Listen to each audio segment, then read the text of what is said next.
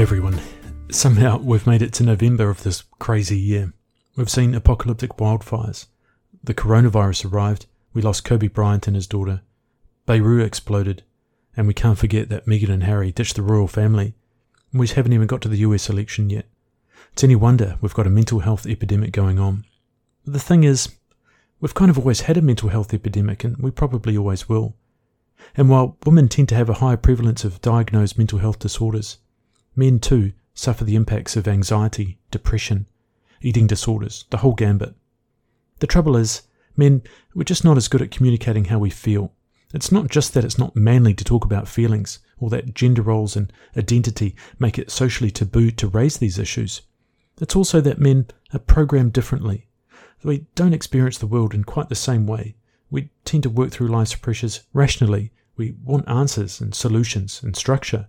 When men face a problem, they want to fix it. But emotions are not that simple. They sneak up on us. They lurk deep inside. And no matter how much we try to ignore or suppress them, sooner or later, we have to turn and confront them head on. But often men don't, and the results are catastrophic. Men turn to substances. They become abusive and socially isolated. They push away the people who care about them most. Sometimes men reach that point of no return, and they take their own lives up to 4 times more often than women, certainly in Western countries. Now, every death is a tragedy, and for those left behind, we ask ourselves, why didn't I do more? Why didn't I reach out and make that phone call or send that message of support? Why did I lose touch?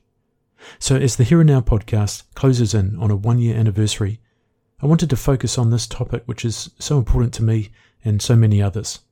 So this is what we've got in store. On Wednesday, November 4th, we've got podcast number 50. This is an interview with former UK police officer Ollie Martin, who through his own struggles started the peer support group Get Curious. And then the following Wednesday, on November 11th, episode 51 airs, and that's a feature interview with retired Royal Air Force fighter pilot Tim Davies. Tim helps people work through their personal issues and achieve their goals through his Fast Jet Performance program. And both of these interviews really touched on some difficult topics relating to mental health, particularly for men, and I think you're really going to enjoy them. Following that, we're going to have our 1-year anniversary episode where I'm going to do a bit of a roundup of some of the common themes from the previous 51 episodes and share some listener feedback. And for episode 52, well, I'll let you know about that one a little bit later in the month.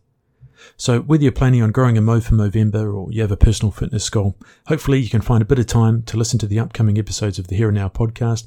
I've really enjoyed the journey, and this month is an important one to cover some really important topics.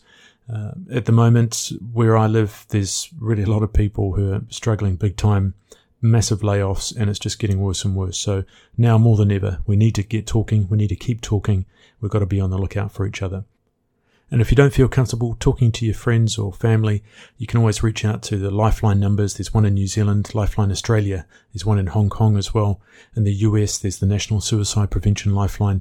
And in the UK, you can find support by calling the Samaritans. And the Samaritans are actually available in many countries. So that's all I have to say for now. Look forward to getting those episodes out to you. Certainly reach out to me with any questions or comments. Otherwise, we will see you on Wednesday.